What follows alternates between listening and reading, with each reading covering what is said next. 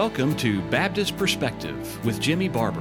Whether you're listening while driving home from work, sitting with a hot cup of coffee, or making dinner, we hope this podcast will be thought-provoking and edifying. Now, here with today's episode is Jimmy Barber. In our previous podcast, we mentioned that the Baptists appealed to President George Washington for his aid in securing religious freedom in the United States. We further said that we would supply the letter to him and his reply.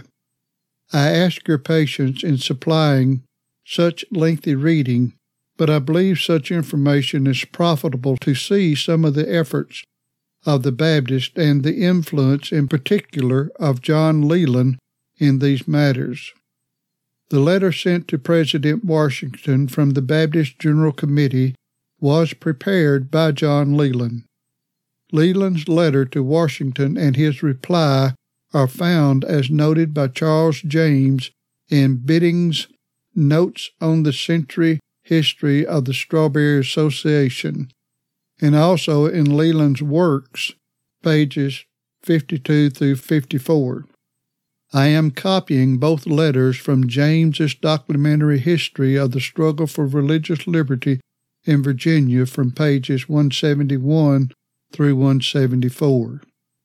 Address of the Committee of the United Baptist Churches of Virginia, assembled in the city of Richmond, August the 8th, 1789, to the President of the United States of America.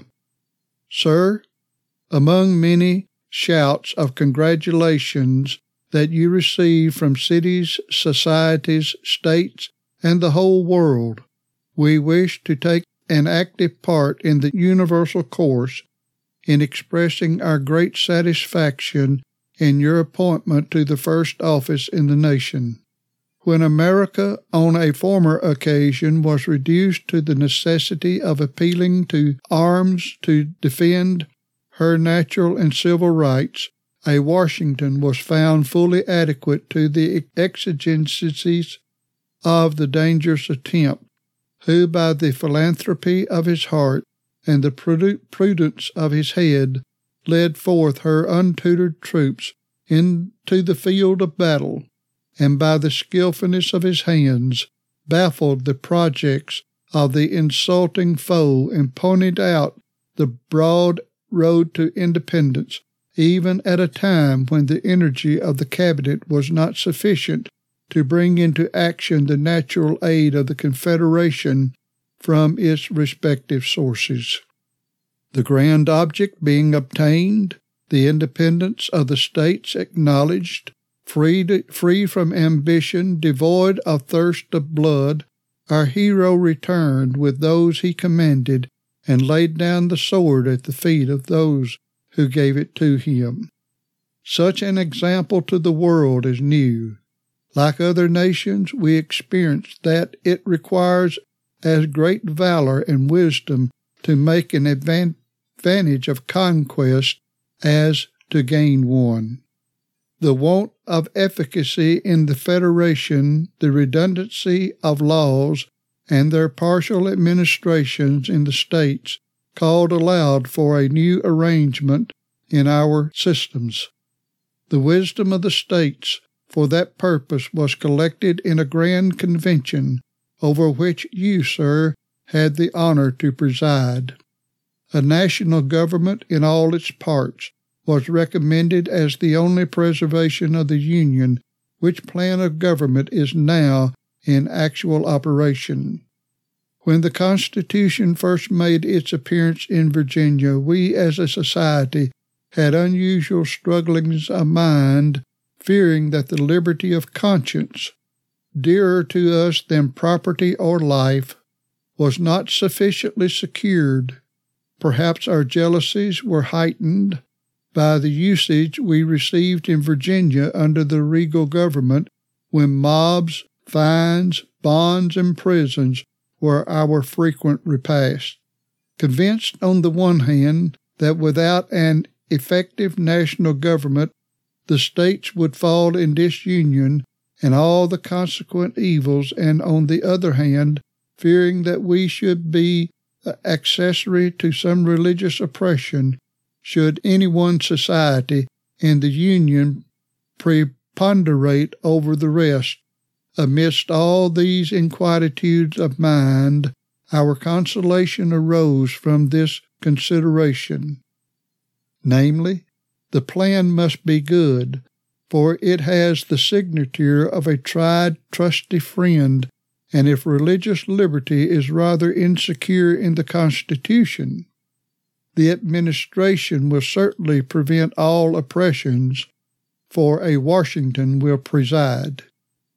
According to our wishes, the unanimous voice of the Union has called you, sir, from your beloved retreat, to launch forth again into the faithless sea of human affairs, to guide the helm of the states. May that divine munificence which covered your head in battle make you a yet greater blessing to your admiring country in time of peace. Should the horrid evils that have been so pestiferous in Asia and Europe, faction, ambition, war, perfidy, fraud, and persecution for conscience' sake, ever approach the borders of our happy nation, may the name and administration of our beloved President, like the radiant source of day, scatter all those dark clouds from the American hemisphere. And while we speak freely the language of our hearts, are satisfied that we express our sentiments of our brethren whom we represent. The very name of Washington is music in our ears, and although the great evil in the states is the want of mutual confidence between rulers and people, yet we all have the utmost confidence in the President of the states, and it is our fervent prayer to Almighty God that the federal government and the governments of the respective states, without rivalship, may so cooperate together as to make the numerous people over whom you preside the happiest nation on earth, and you, sir, the happiest man, in seeing the people whom, by the smiles of Providence, you saved from vassalage by your valor and made wise by your maxims, sitting securely under their vines and fig trees, enjoy the perfection of human felicity. May God long preserve your life and health for a blessing to the world in general, and the United States in particular, when, like the sun, you have finished your course of great and unparalleled services and go the way of all the earth. May the divine being, who will reward every man according to his works, grant unto you a glorious admission into his everlasting kingdom through Jesus Christ. This, sir, is the prayer of your happy admirers. By order of the committee, Samuel Harris, Chairman, Reuben Ford, Clerk. Washington's reply. To the General Committee respecting the United Baptist Churches in Virginia. Gentlemen, I request that you will accept my best acknowledgments for your congratulations on my appointment to the first office in the nation. The kind manner in which you mention my past conduct equally claims the expression of my gratitude. After we had, by the smiles of divine providence on our exertions, obtained the object for which we contended, I retired at the conclusion of the war with an idea that my country could have no further occasion for my services, and with the intention of never again entering public life. But when the exigencies of my country seemed to require me once more to engage in public affairs, an honest conviction of duty superseded my former resolution, and became my apology for deviating from the happy plan which I had adopted. If I could have entertained the slightest apprehension that the Constitution framed by the Convention where I had the honor to preside, might possibly endanger the religious rights of any ecclesiastical society, certainly I would never have placed my signature to it. And if I could now conceive that the general government might be so administered as to render the liberty of conscience insecure, I beg you will be persuaded that none would be more zealous than myself to establish effective barriers against the horrors of spiritual tyranny and every species of religious persecution. For you doubtless remember I have often expressed my sentiments that any man, conducting himself as a good citizen and being accountable to God alone for his religious opinions, ought to be protected in worshiping the deity according to the dictates of his own conscience.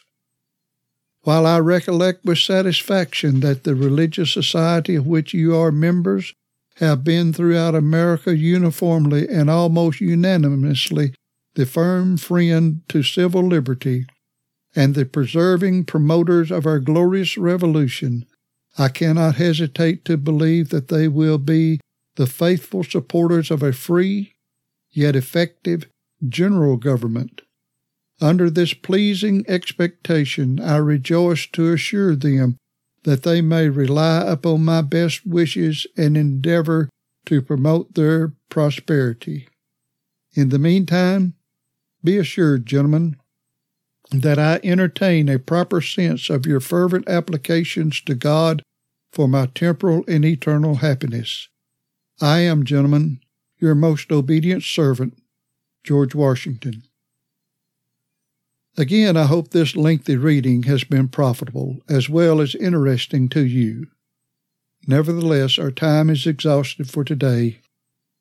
Farewell. Thank you for listening to today's edition of Baptist Perspective. We archive our episodes so you can go back anytime and listen again. Do you have a question about something you've heard, or just want to let us know you're listening? Visit us at baptistperspective.wordpress.com. That's baptistperspective.wordpress.com. Thanks again for listening.